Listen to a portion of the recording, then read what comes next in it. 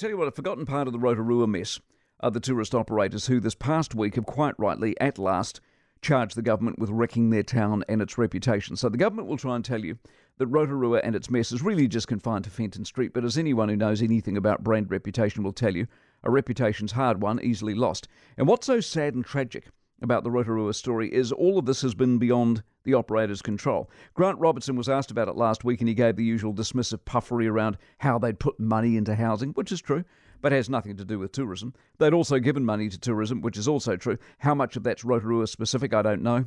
But tourism generally didn't get treated well during COVID, and the likes of Franz Josef, Glacier Country, Central Otago, etc., they screamed for fairly minimal response. Grant also talked to the PGF, you remember the Provincial Growth Fund? I mean, when you're harking back to last government's funding, you're clutching at straws, I would have thought. Simple truth is, this government and the social housing program is a disaster.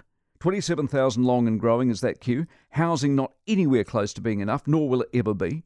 No proper expansionary use of private providers, houses for life, no one getting evicted no matter how bad they are. And the Rotorua version of that, poisoning the town to the point that everyone knows about Rotorua now for all the wrong reasons. How do you run a business against that backdrop? Do the borders being open really mean a lot to you if your reputation's already shot? Does your overall reputation get damaged? If, God forbid, some unsuspecting foreigner lobs up and stays at the wrong motel and doesn't know what's hit them?